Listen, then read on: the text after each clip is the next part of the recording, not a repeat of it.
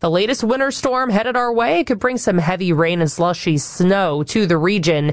KYW's John McDevitt reports AAA Mid Atlantic's advising drivers to be cautious of puddles.